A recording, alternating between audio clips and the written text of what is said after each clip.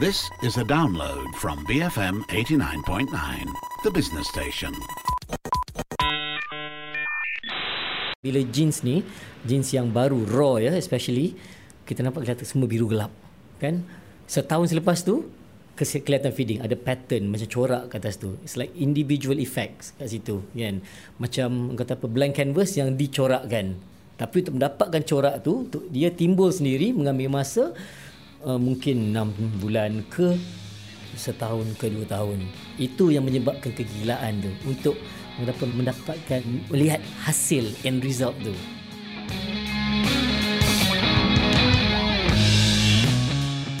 Selamat datang ke Bila Larut Malam, rancangan yang membincangkan fenomena budaya moden. Saya Hanif Baharudin. Seperti yang anda dengar sebentar tadi, malam ini kami akan mendalami dunia denim, jeans dan kepala kain bersama tetamu minggu ini, Hasrici dari Cheese Denim. Anda boleh berinteraksi dengan kami melalui Twitter di @BFM Radio sekiranya anda mempunyai sebarang pandangan yang anda ingin kongsikan bersama kami. Anda juga boleh like page kami di Facebook, cari BFM Bicara untuk mendapatkan perkembangan terkini daripada kami.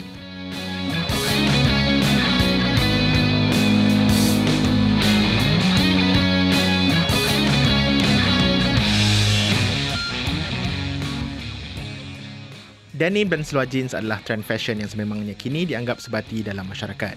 Jeans dan denim menonjolkan perwatakannya sendiri dan menjadi pilihan bagi mereka yang ingin kelihatan sempoi dan rugged. Apakah asal-usul denim dan seluar jeans ini, dan bagaimanakah pakaian yang dulunya adalah pakaian golongan pekerja kini menjadi pakaian dan simbol fashion yang unik untuk orang ramai? Untuk mencari jawapan kepada persoalan-persoalan tersebut, saya bertemu dengan Hasrici, pengasas Cheese Denim, sebuah syarikat denim tempatan.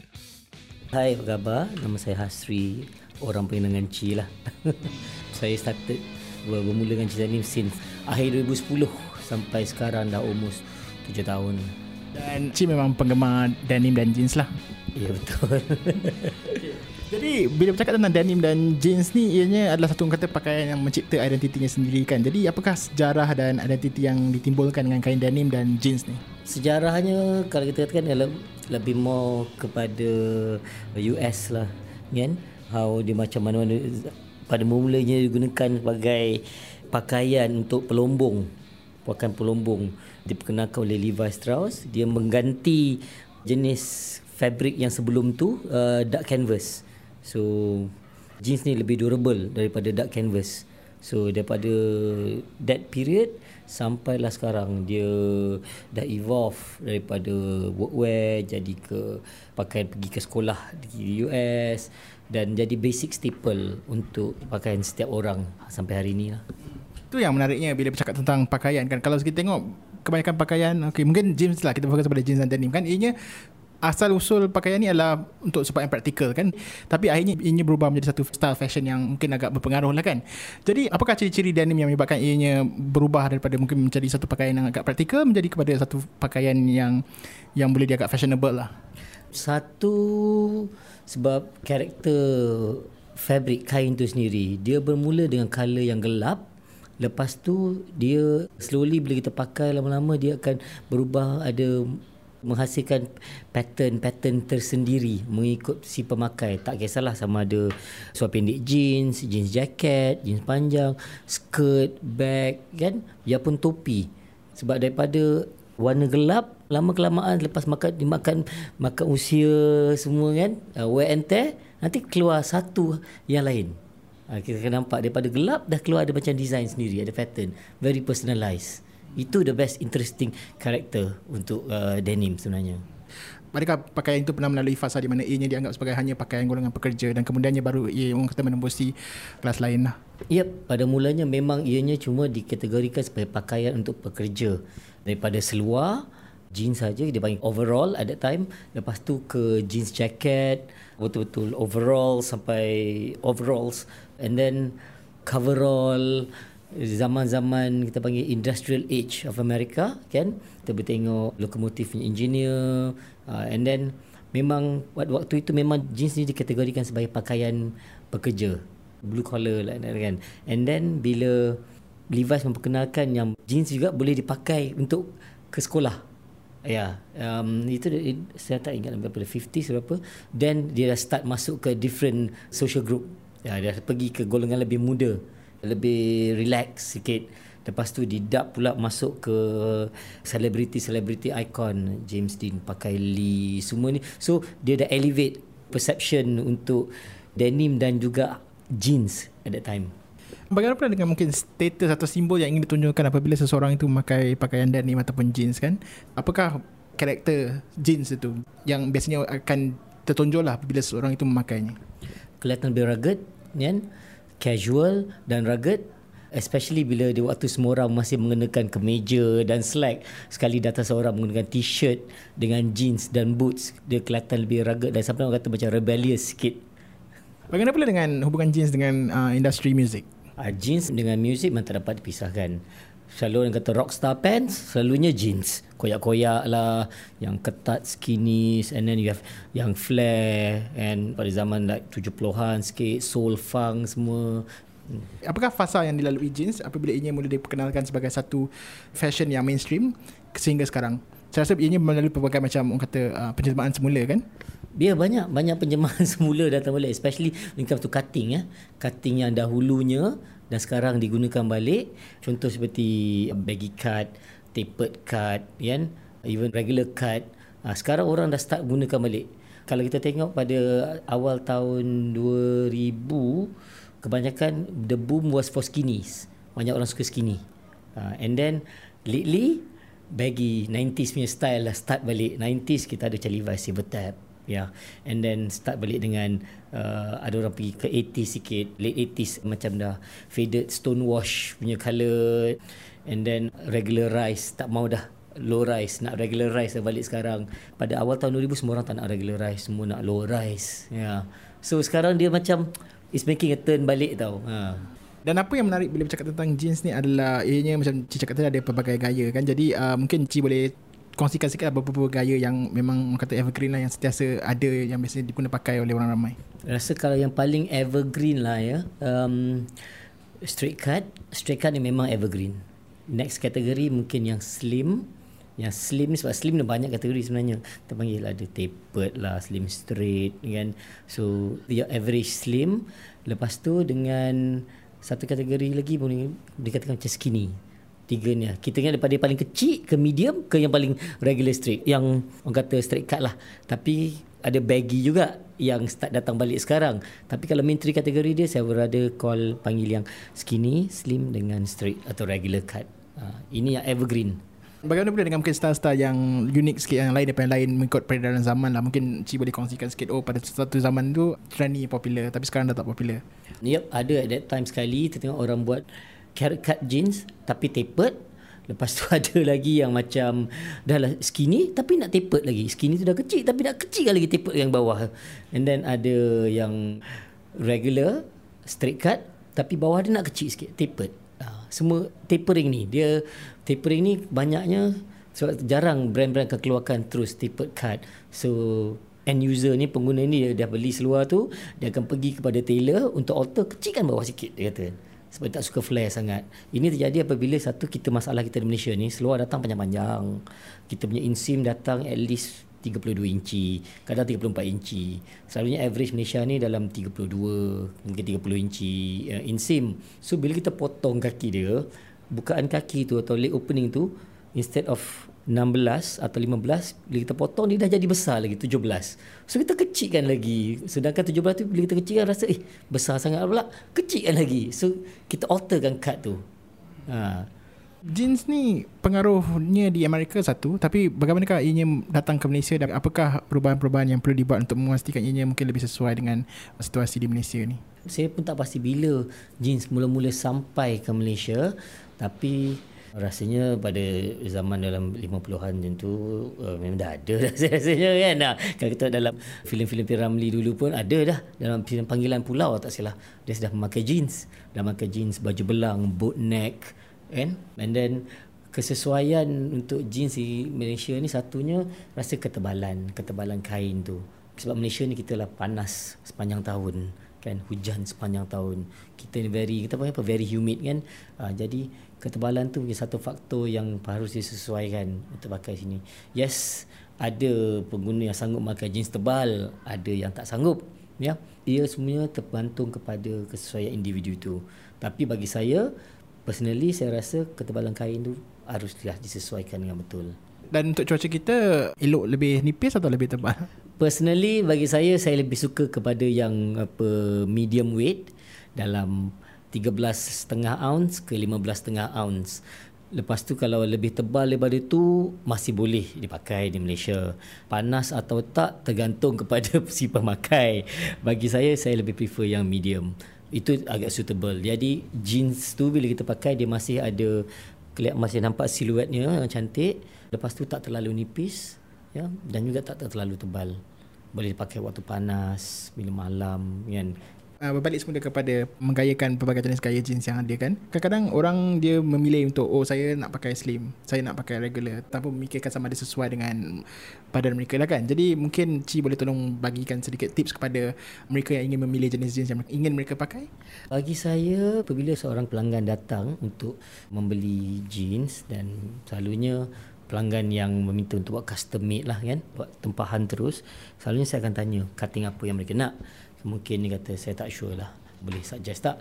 Dan saya akan tanya juga satu, style macam mana dia selalu pakai, nak digunakan dengan kasut jenis apa, nak gunakan dengan t-shirt ataupun kemeja, adakah jeans yang dia beli tu untuk casual ataupun untuk pakai bekerja, ya. Lepas tu selalunya saya akan tanya kasut saya seberapa. Ya, sebab kalau mereka kata dia nak slim, nak betul-betul slim tapi kaki saya 10 dan dia tak tinggi kan, nanti mungkin akan kelihatan pelik sikit sebab kasut dia panjang, seluar tu kecil. So mungkin kita akan recommend kepada dia, kita ambil yang slim tapi bawah dia jangan kecil sangat. Lepas tu panjang seluar tu pun jangan terlalu panjang ataupun jangan terlalu pendek. Semua makin peranan to achieve that perfect fit lah sebenarnya. So ini bukan mengikut selera lah, sama ada kita nak pakai style ni apa semua. Dia bottom line, yes, ikut selera juga. Saya pun masih ada customer yang bersaiz besar, contoh bersaiz 44 ke atas, tapi mereka nak seluar yang kaki dia kecil, betul-betul kecil. Boleh buat, kita akan buat juga. Yes, mungkin masih elok lagi, masih boleh dipakai, tapi pastikan ada keselesaan bila memakai itu.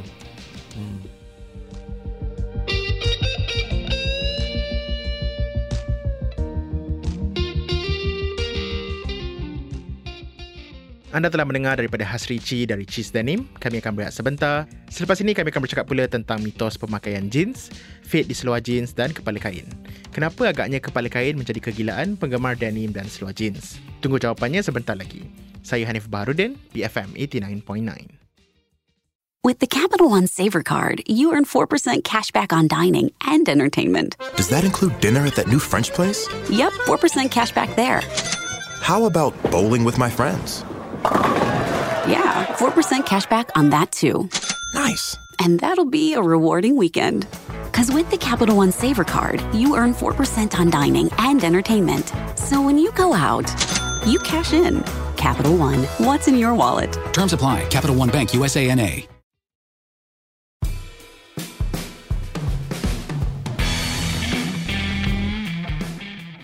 BFM 89.9, anda sedang mendengar rancangan Bila Larut Malam bersama saya Hanif Baharudin.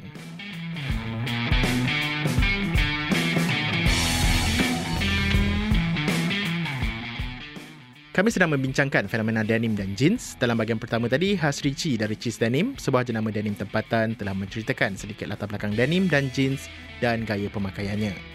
Sekarang kami akan meneroka lebih lanjut fenomena ini dengan mendengar pula tentang fit atau kesan luntur di seluar jeans dalam mewujudkan satu identiti kepada pemakainya.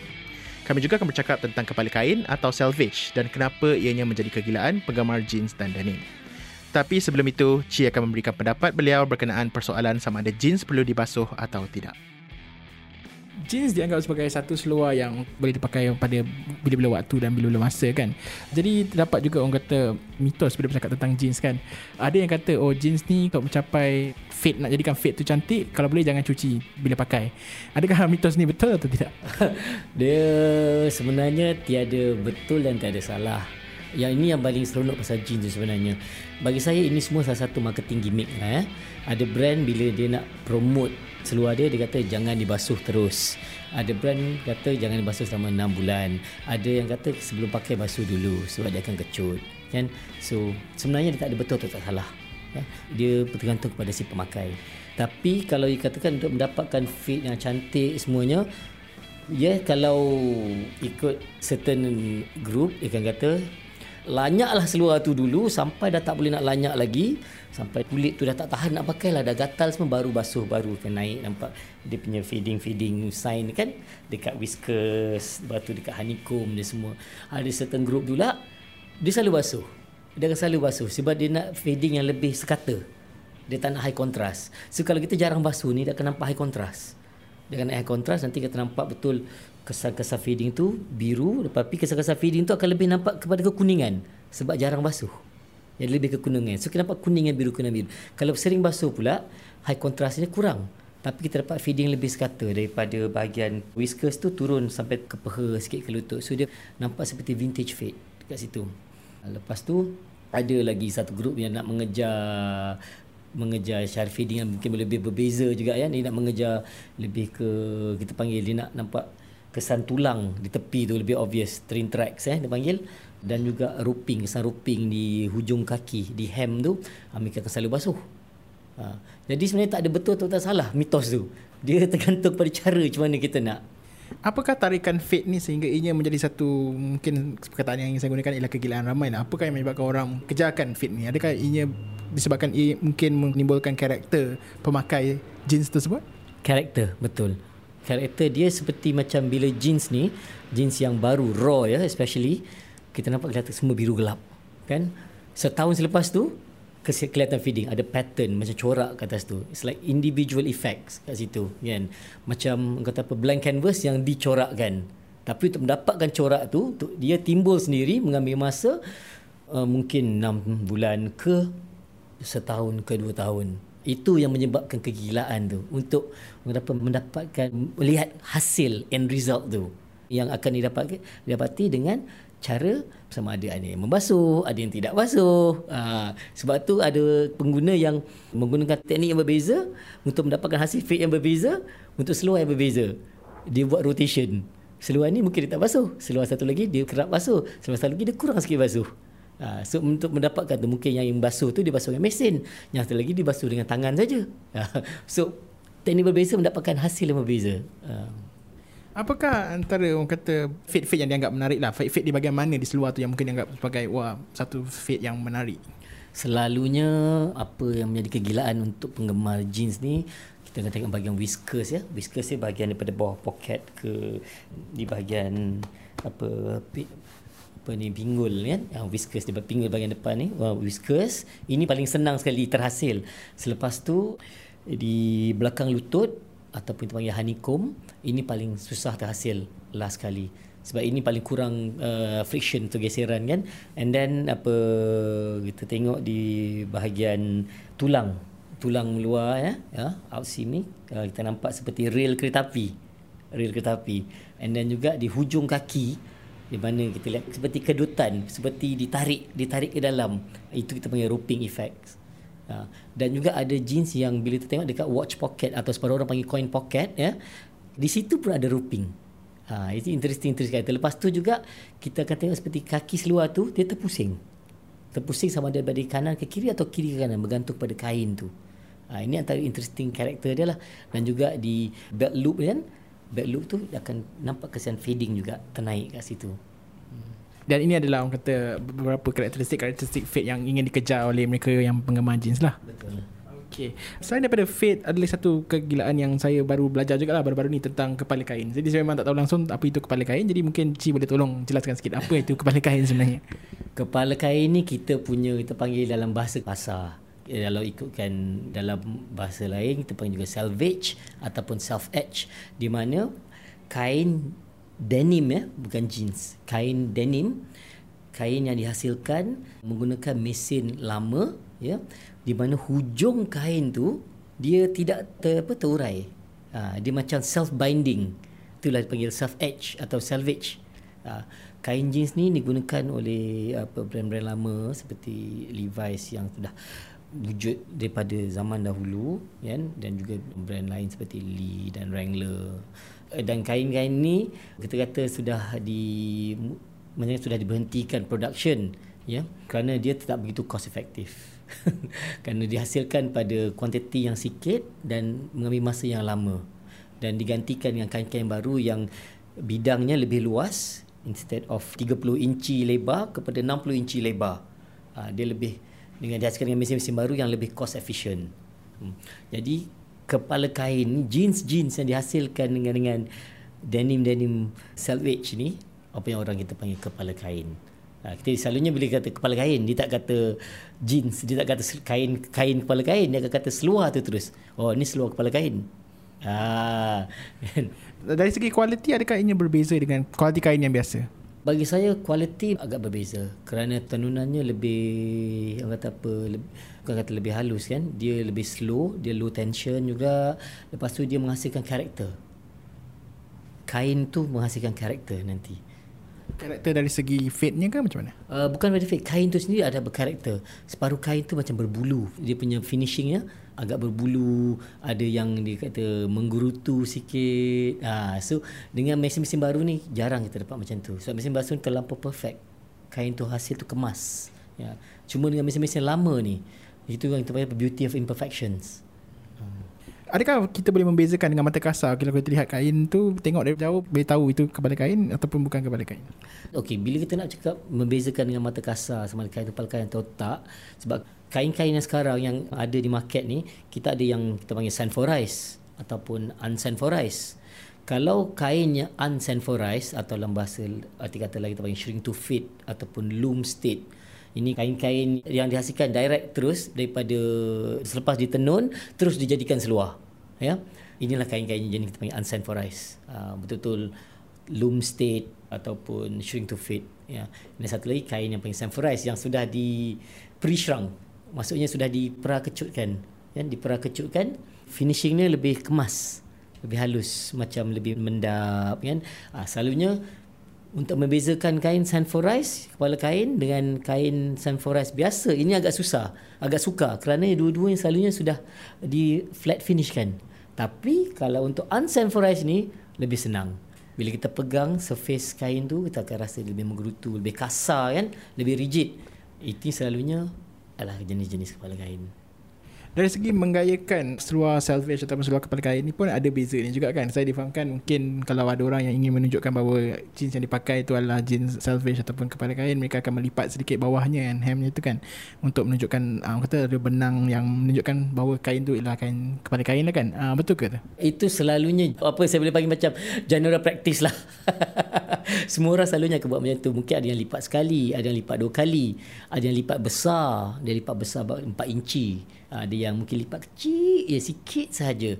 Selalunya lipat kan. Ada juga yang tak melipat. Tapi untuk menggayakannya tu penting untuk kita lipat untuk menunjukkan bahawa yes, kita pakai kain salvage lah. Penting atau tak itu bagi saya tergantung pada individu, tapi kebanyakannya melipat lah kan. Bagi saya personally bergantung kepada panjang seluar tu. Ya, macam saya ada jenis seluar yang memang dipotong pendek, memang dipakai khas untuk tidak melipat. Tapi masih jenis kepala kain. Kerana satunya kita kata bila kita sudah menyukai, mencintai jenis kain tu, jenis fabric tu, especially untuk denim kan, kita tak nak pakai yang lain. Dan kalau kita ada orang kata mentaliti sebegitu, memang mungkin agak susah untuk kita sebab harganya pun agak berbeza juga kan. Betul, harganya berbeza. Dia macam minat mendalam kepada sesuatu, macam hobi lah kan. Pada orang yang minat pada jam, memang akan betul-betul mengumpul dan memakai jam. Kalau yang minat kereta, super juga. Kalau yang minat seluar ni, itulah addiction dia. Dan memang orang akan kejar betul-betul lah cari salvage, sehingga kan kalau harganya 2-3 kali ganda pun tak apa lah kan. Ya, mereka sanggup. Lebih-lebih lagi kalau kain tu lebih lebih special, unik. Ada yang kadang kata macam contoh satu brand Naked and Famous, okay? Bagi saya mereka ni penuh inovatif. Kain-kain mereka dah pernah diinfuskan dengan steel wool lah. Lepas tu ada berbau raspberry, glow in the dark. And then juga ada kain yang kita lihat sama, biru gelap, tapi bila dia fade, dia pudar menjadi merah. So there's innovation, ada innovation dalam untuk fabric innovation. So dia mempunyai pengikut yang tegar lah. Katakan kalau setiap kali apa yang dikeluarkan mereka akan beli. Tetapi pasaran denim dan jeans juga tidak terhad hanya kepada pasaran yang baru kan. Saya difahamkan yang pasaran orang kata second hand untuk pakaian sebegini juga orang kata mempunyai sambutan yang agak tinggi. Betul ke? Betul. Bagi saya jeans ini juga boleh dianggap sebagai orang kata blue blood. Blue blood macam tak tahu kalau kita panggil komoditi atau tak kan dalam bahasa pasar lah. Tapi memang betul ada second hand value dan resell value. Sebab kerana kadang-kadang jeans ni keluarkan dalam jumlah yang terhad, kuantiti terhad, limited. Jadi bila selepas 3-4 tahun dah tak ada lagi, boleh dijual dengan harga yang mungkin lebih tinggi. Ya. Dan secara tidak langsung saya rasa budaya mencari orang kata jeans kepala kain ni juga orang kata meningkatkan scene menyelam bandel, orang panggil menyelam bandel kan. Jadi apa kaitannya menyelam bandel dengan jeans kepala kain ataupun jeans ataupun denim secara amnya? Selalunya bila kita menyelam ni memang kita kalau cari seluar ni memang kita nak cari seluar kepala kain lah. Satu. Dan satu lagi kadang bila kita selam cari di bandel ni kita jumpa seluar second yang dalam kita panggil sudah season. Maksudnya sudah fade, sudah terlihat pattern-patternnya, sudah cantik. Jadi kita tak perlu lama, tak perlu tunggu untuk menghasilkan, dah dapat depan mata, cuma perlu bayar sahaja. Dan juga ini juga sebenarnya bila kita menyelam ni ada jenis kepala kain yang murah dan juga mahal, and mungkin harga ni lebih murah, untuk yang lebih murah daripada kita membeli jeans baru. Mungkin harganya 1/3 atau 1/2 daripada jeans yang baru, tapi mungkin hanya lebih mahal. Jadi ini merupakan macam orang kata membuka peluang kan untuk orang-orang atau pengguna-pengguna baru yang nak berjinak dengan jeans, berjinak dengan jeans premium ataupun salvage ataupun kepala kain ni. Jadi mereka mula membeli dengan jeans second hand pada harga RM100-200 kan. Lepas tu mula mengumpul brand-brand Jepun, dan eventually lama-lama mereka nak mencuba, kata cuba beli yang baru pula dan cuba pakai, seasonkan sendiri. Itu satu kepuasan lain dah jadi dia. Jadi abang dah sebut tentang jenama-jenama luar. Apakah jenama-jenama luar yang biasanya mendapat sambutan di Malaysia ni? Di Malaysia ni, jenama luar selain daripada Levi's yang memang dah terpahat lah kepada pengguna-pengguna jeans ni, jenama-jenama daripada Jepun dan juga daripada US lain. Nama Jepun macam boleh katakan Samurai, Ironheart, Momotaro, Evisu. Lepas tu kita ada Full Count, kita ada Warehouse, kita ada The Flathead, kita ada Capital, and banyak sebab setiap jenama ni ada pengikut dia sendiri. Dan selalunya bila seorang penggemar jeans ni, dia akan beli seluar yang mungkin daripada dia punya yang diminati. Contoh pada Samurai, dia akan beli apa yang dikeluarkan Samurai, mungkin dia rasa cutting tu sesuai dan kain tu lebih special, ataupun ada karakter lain. Betul, Rivet kali ni special. Selalunya Rivet kali ni mungkin disadu emas lah, ada benang emas di sini sana, ataupun dia kata kain ni mungkin cepat fade sikit ya kan, mungkin dia punya arc belakang tu colour lain, ataupun anniversary. Mereka akan beli. Ataupun ada juga penggemar jeans yang mempraktiskan satu seluar untuk satu brand. Ada juga yang macam tu. Tidak ada yang hanya setia hanya kepada satu brand lah. Saya rasa ada. Rasanya ada. Tapi keinginan untuk mencuba tu pasti ada.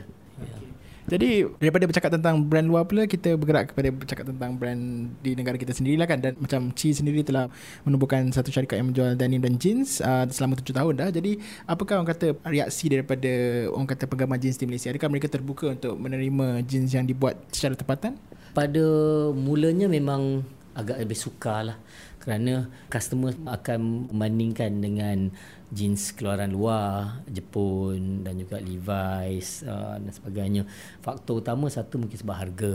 Kebanyakan mentaliti kita rakyat Malaysia ni, kalau produk lokal mereka nak murah. Kan? Produk lokal mesti nak murah. And then kadang satu lagi, kalau kata produk lokal ni kualitinya tak sama dengan produk luar, tak sama dengan produk daripada Amerika, daripada Jepun atau mana-mana, asalkan bukan Malaysia lah.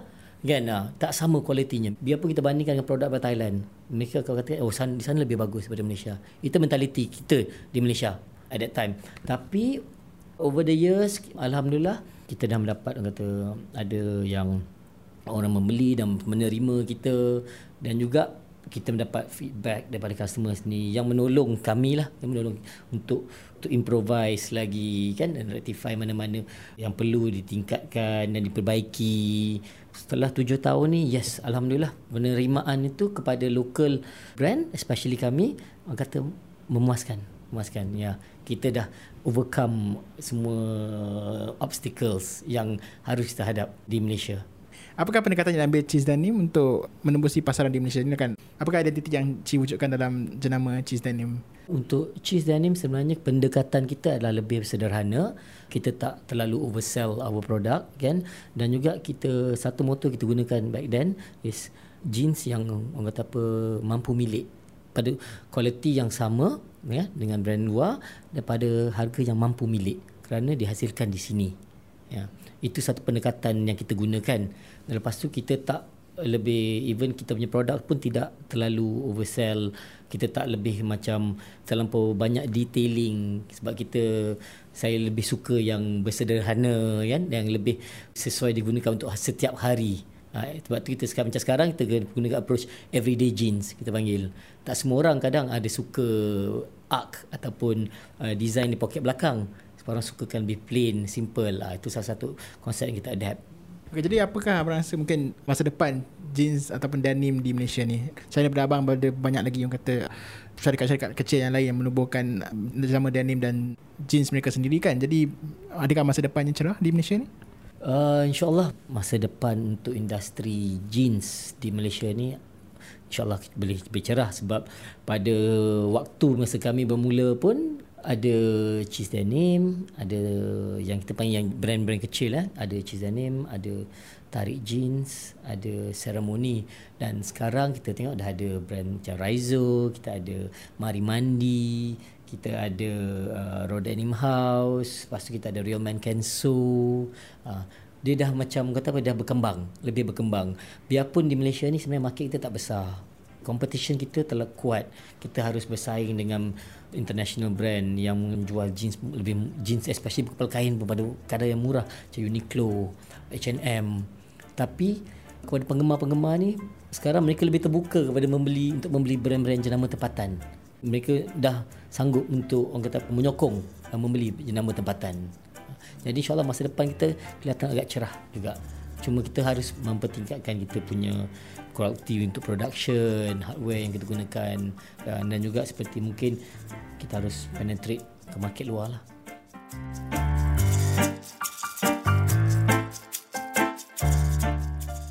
Kami telah membincangkan topik denim, jeans dan kepala kain bersama Hasri Chi, pengasas Cheese Denim, sebuah syarikat denim tempatan. Itu sahaja untuk episod Bila Larut Malam minggu ini. Kongsikan pandangan anda berkenaan topik malam ini di Twitter kami @BFM Radio. Untuk mendengar episod-episod Bila Larut Malam yang seterusnya, sertai kami setiap Rabu malam selepas pukul 12.30 malam. Jika anda ingin mendengar episod kami yang sebelumnya, anda boleh stream atau muat turun podcast kami di bfm.my/blm. Anda juga boleh muat turun app kami di Apple App Store dan Google Play untuk mengikuti rancangan Bila Larut Malam dan pelbagai lagi rancangan-rancangan yang lain di BFM. Jangan lupa juga untuk like page kami di Facebook BFM Bicara.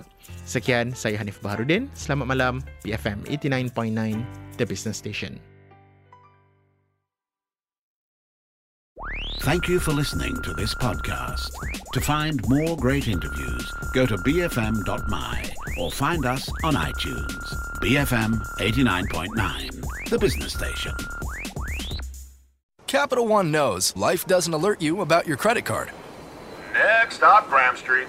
In Brighton, the khaki shorts. Your G&L energy bill went up 60% this month. Seems like you'd want to know. Stand clear of the closing doors. So, meet Eno, the Capital One assistant that catches things that might look wrong, like increases to a recurring bill, then sends an alert to your phone and helps you fix it. Eno, another way Capital One is watching out for your money when you're not. Capital One, what's in your wallet? See CapitalOne.com for details. Limitations apply.